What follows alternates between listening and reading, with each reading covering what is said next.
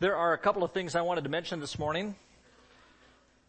More than a couple, really. One is that some of you have been around long enough to know Jim Struthers, who was here back in the early 70s, perhaps, and served as an elder here. It was very interesting because when Robin and I were in Texas, I was sitting at a baseball game that my son was playing, and I started talking to the lady next to me, and she said, "Well, my husband grew up in Calgary." And I said, "Really?" And she said, "Yeah." And she knew that I was a preacher in the Churches of Christ, and she went to a different Church of Christ. And she said, "Yeah, he went to the Calgary Church of Christ." I said, "Really?" His name was Steve Struthers. And Steve's son, Brandon, was playing with my son, Ryan, on the same baseball team. And Steve grew up at this church when he was a little boy, and his dad, Jim, was an elder here. And so it was interesting that here we are in Dallas, Texas, sitting at a baseball game, and all of a sudden I start talking to someone whose husband grew up at the church that I'm about ready to go serve. That was fascinating. Anyway, Jim Struthers passed away in the last couple of days. I don't know exactly the nature of the illness and all the things that went on in Jim's life, but I know that he was dearly loved here, and we need to continue to pray for the Struthers family, and there's even been some connection between Brandon and our family because of all of that. So please be thinking about the Struthers family if you happen to know them for sure. And then also Charles Odome Ankra lost a brother in Ghana in the last week. And so we want to be praying for Charles as well, and his family. I don't know if Charles is here this morning. Charles, you are here. Brother, we are sad for you. We grieve for your loss. I don't know if you're going to be going to Ghana for a funeral or anything like that, but at any rate, we are thinking of you this morning. In fact, why don't we stop right now and just pray for his family, and for the Struthers for that matter. Lord, we do pray for the Struthers. I think of Steve and his family and Brandon, and Father, we think of Jim and his family. We just ask, God, that you would bless all of them with your peace and comfort at this time. And then, Father, our brother Charles has lost a brother, and that hurts us. We grieve with him. We ask your blessings of peace and comfort on his family this morning. And we pray these things through Jesus. Amen. I also wanted to mention again just the fact that the Muirheads have now left. There were a number of us who helped them move yesterday morning. We're going to miss Mike and Michelle for sure. They are going to leave a hole. I'm sure there are others that will step in and fill that hole in terms of the work, but they won't be able to fill the hole in one sense in our hearts with missing Mike and Michelle. So please be praying for them as they start their new life together in Red Deer. And then I wanted to mention that we are going to, as many of you have heard already, going to fast next Sunday morning, beginning after breakfast, next Saturday morning after breakfast. I got to make sure we get this straight. Okay?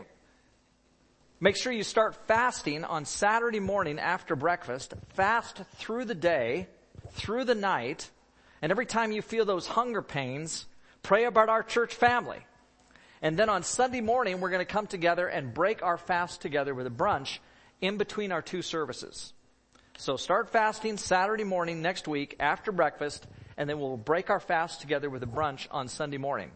And that gives me a perfect opportunity to mention the fact that we're going back to two services. So our first service will begin at 8:50. That's 8:50 a.m. in the morning. 8:50 next week, we will have our first service. We will have Bible class. That Bible class time normally is going to be at 10:10. Next Sunday, we're going to have a brunch in its place that will start at 10 o'clock. And then our second service will start at 11:10. So 8:50 and 11:10, just like we were in the spring and like we've been last fall and for quite some time. So just be aware of all that and be prepared to break your fast at 10 o'clock with a brunch together. Okay? If you have any questions about all that, go talk to Hope. She would organize it, not me. Okay? Turn in your Bibles, if you would, to Luke chapter 18 this morning. You will find some Bibles, I think, under the pews. Under the chairs. I hope you're going to find some Bibles. If not, turn to Luke 18. One of the things that we've tried to do this summer as we've talked from the parables is to try and set the context for each one of those parables. And today we're going to look at the story really of the Pharisee and the tax collector from Luke 18, but I'm also going to read the parable immediately after that, or it's not really a parable, it's just some words from Jesus, because I think it kind of completes the story. And in fact, I think Luke puts these incidents together, the telling of the parable and then the words of Jesus about children, because these two incidents kind of help each other out. There's a bit of a collaboration here. One lends something to the other in terms of perspective. So first, I want to read in Luke chapter 18, verse 15 and following, some comments Jesus makes about little children, and then I'm going to go back in a bit here and read the parable. So, little children, people were also bringing babies to Jesus to have him touch them. And when the disciples saw this, they rebuked them. Now that's interesting. People are bringing babies to Jesus, and those crass disciples are telling him to get away. Don't bother the master. But Jesus called the children to him and said, "Let the little children come to me and do not hinder them, for the kingdom of God belongs to such as these. I tell you the truth, anyone who will not receive the kingdom of God like a little child will never enter it." Now the fact is that little children have a certain kind of attitude about things, and specifically, little children have an attitude about God. And here's, I think, the point for the morning, or at least one of them. And that is that children know that they didn't do anything to earn the status, the place that they have with their parents. And let me give you an example. I can walk back here to the back of these rows, and I can find in the back row here a little girl named Nora who's trying to get away from me. "Hi, Nora. How are you?" This is Nora. Isn't she cute? You're such a cutie. And I know about Noras because I have a little Nora in Texas who's just about the same age. And when Robin and I Skype with Nora, we Skype with our Nora, it's amazing how Nora just beams. She just smiles. And she'll say, "Papas, Papas," when she gets on the Skype. I want to see on television. Okay? And my guess is that if Mommy's been away for a while, if Emma's been even probably just at the grocery store, and she's got to be with her dad for just a little while, whom I know she loves, if Emma comes home, I'll bet Nora is so thrilled when her mommy walks in the room. And why is that? Is Nora really thrilled to be Emma's daughter and Trevor's daughter because she knows that she's such a good little girl and that's why they love her? Is that the case? Like, does Nora think to herself, "Man, I'm such a great kid. I always do exactly what my parents want me to do. And because I always do what my parents want me to do, that's why they love me." Do you think she goes through that kind of process in her mind? I think not. I think Nora just receives. I think Nora just accepts. I think that Trevor and Emma just love Nora, and they bring that out in her, that she just loves them right back because of the love that they have for her.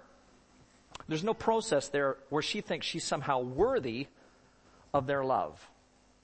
Well, I think that point's a bit telling when it comes to the parable that we're about to read. And I think these two stories go together for that reason. Look at verse 9.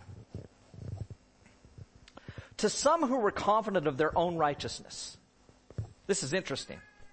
To some who were confident of their own righteousness and looked down on everybody else, Jesus told this parable. 2 men went up to the temple to pray. One a Pharisee and the other a tax collector. The Pharisee stood up and prayed about himself, "God, I thank you that I'm not like other men, robbers, evildoers, adulterers, or even like this tax collector." And you can imagine him maybe waving his hand, sneering a bit at the tax collector. "I fast twice a week and I give 1/10 of all I get." Which really means that he meets the minimum requirements.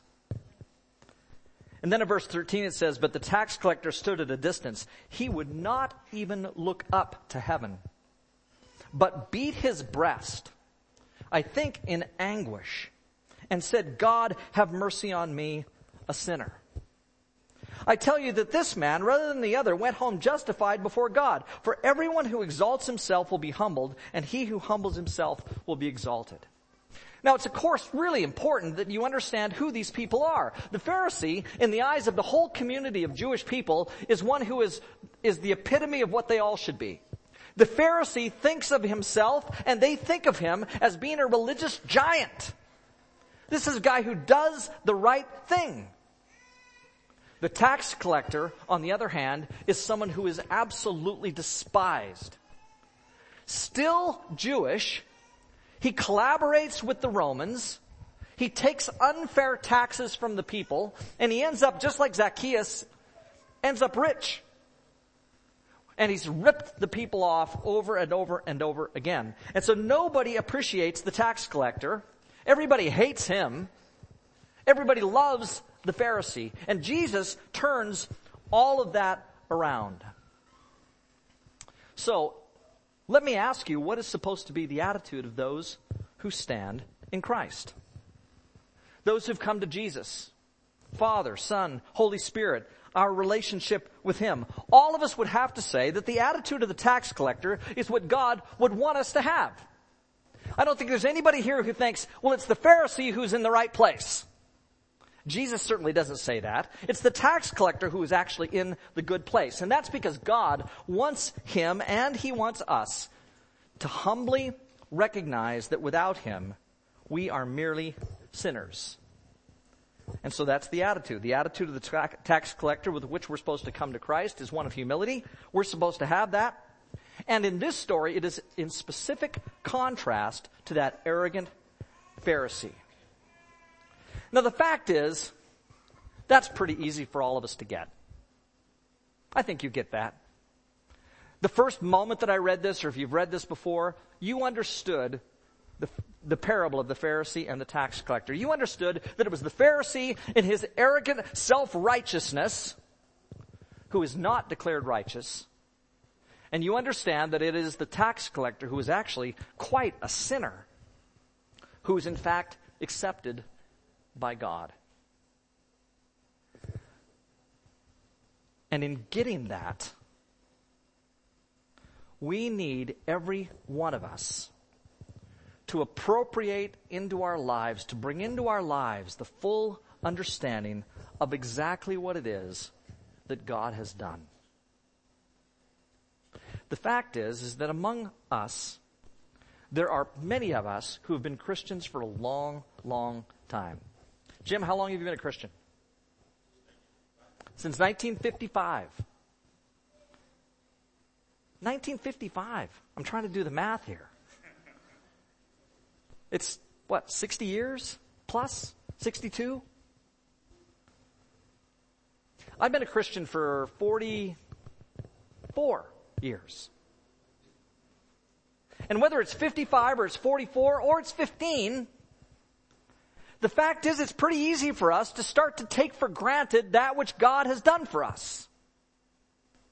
And the grace that has been dispensed for the Christians, it's easy for us to say after a while that although I love God, I appreciate Jesus, I worship Him with all of my heart, it still doesn't quite impact me the way that it once did. And the attitude of thinking of ourselves as sinners needs to be there. The acceptance of His grace needs to be there.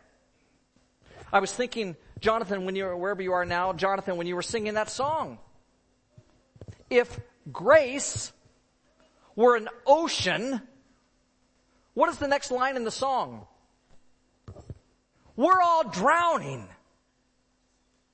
If grace is an ocean, we're all drowning.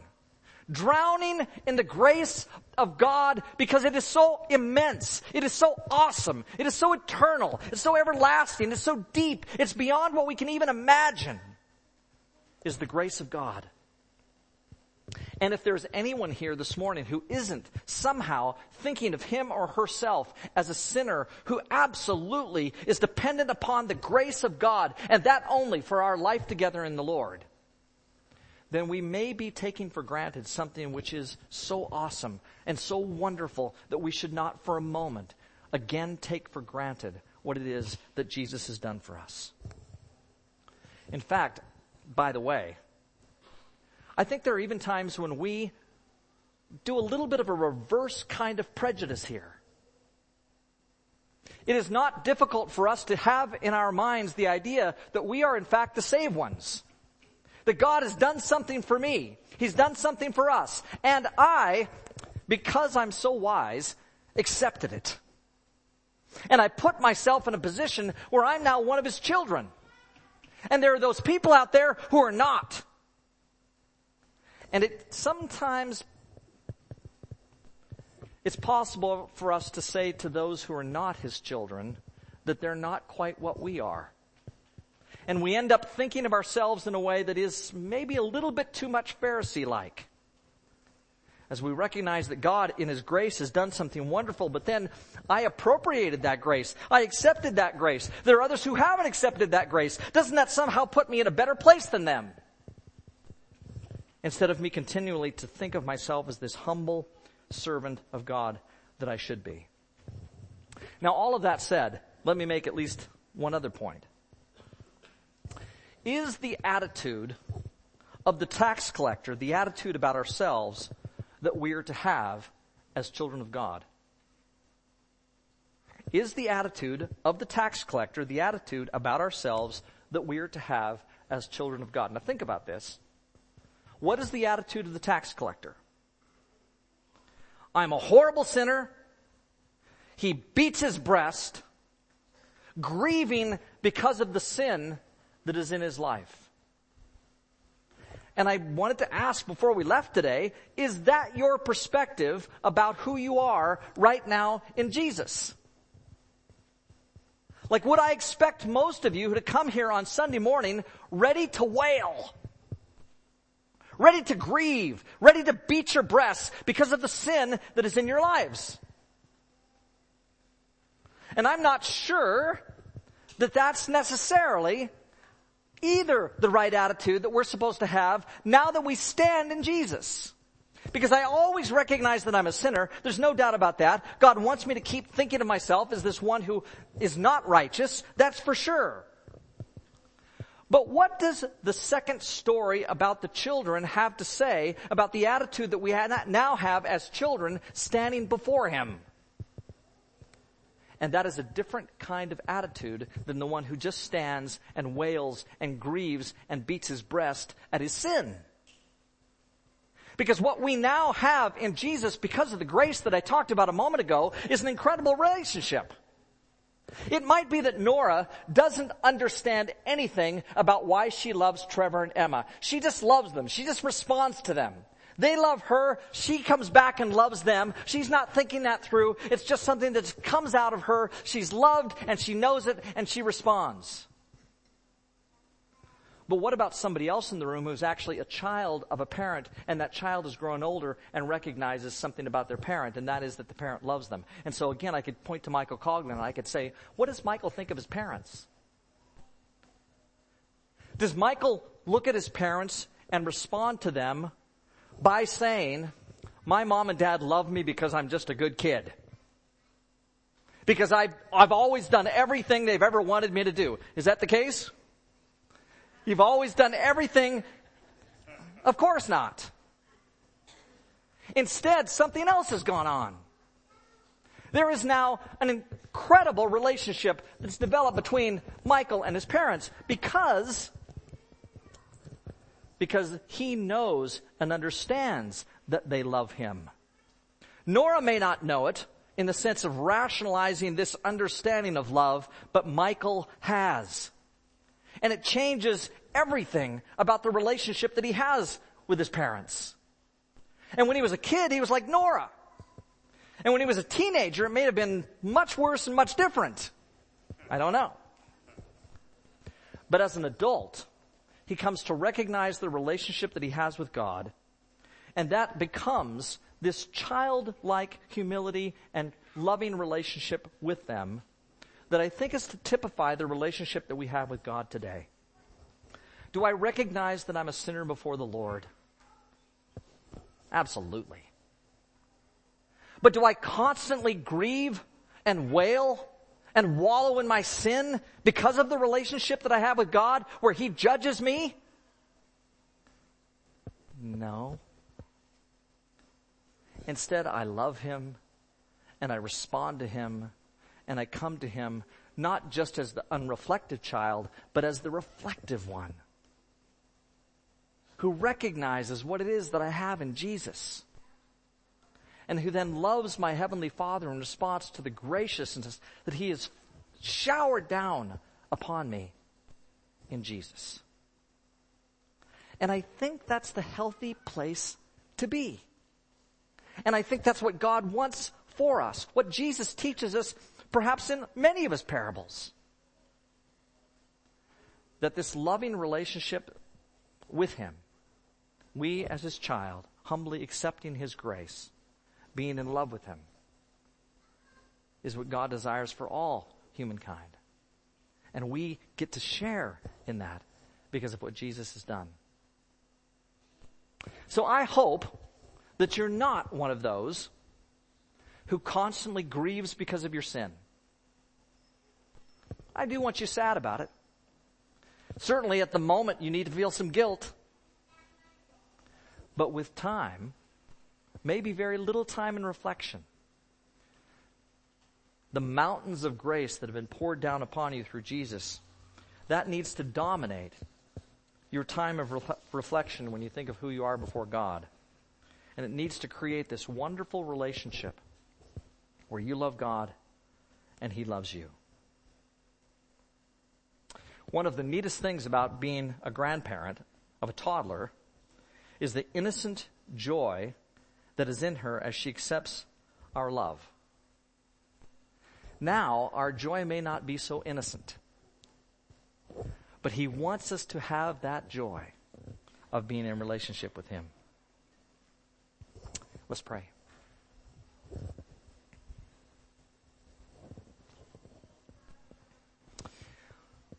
Lord, You have created beautiful relationship between Yourself and us. And we need that. God, we've looked at the parables and they talk so much about what it means to live out our lives before You. And God, I'm hoping that there are some people here who do recognize just how sinful they are because they need to see that. I need to see that about myself. But when we come to that recognition and we have received Your grace, we pray then, God, that there would just be this wonderful coming together with You where we as Your children honor You and love You and are in relationship with You and understand what it is that Jesus has done. Help us to live there, to bask in that relationship always. We pray through Jesus. Amen.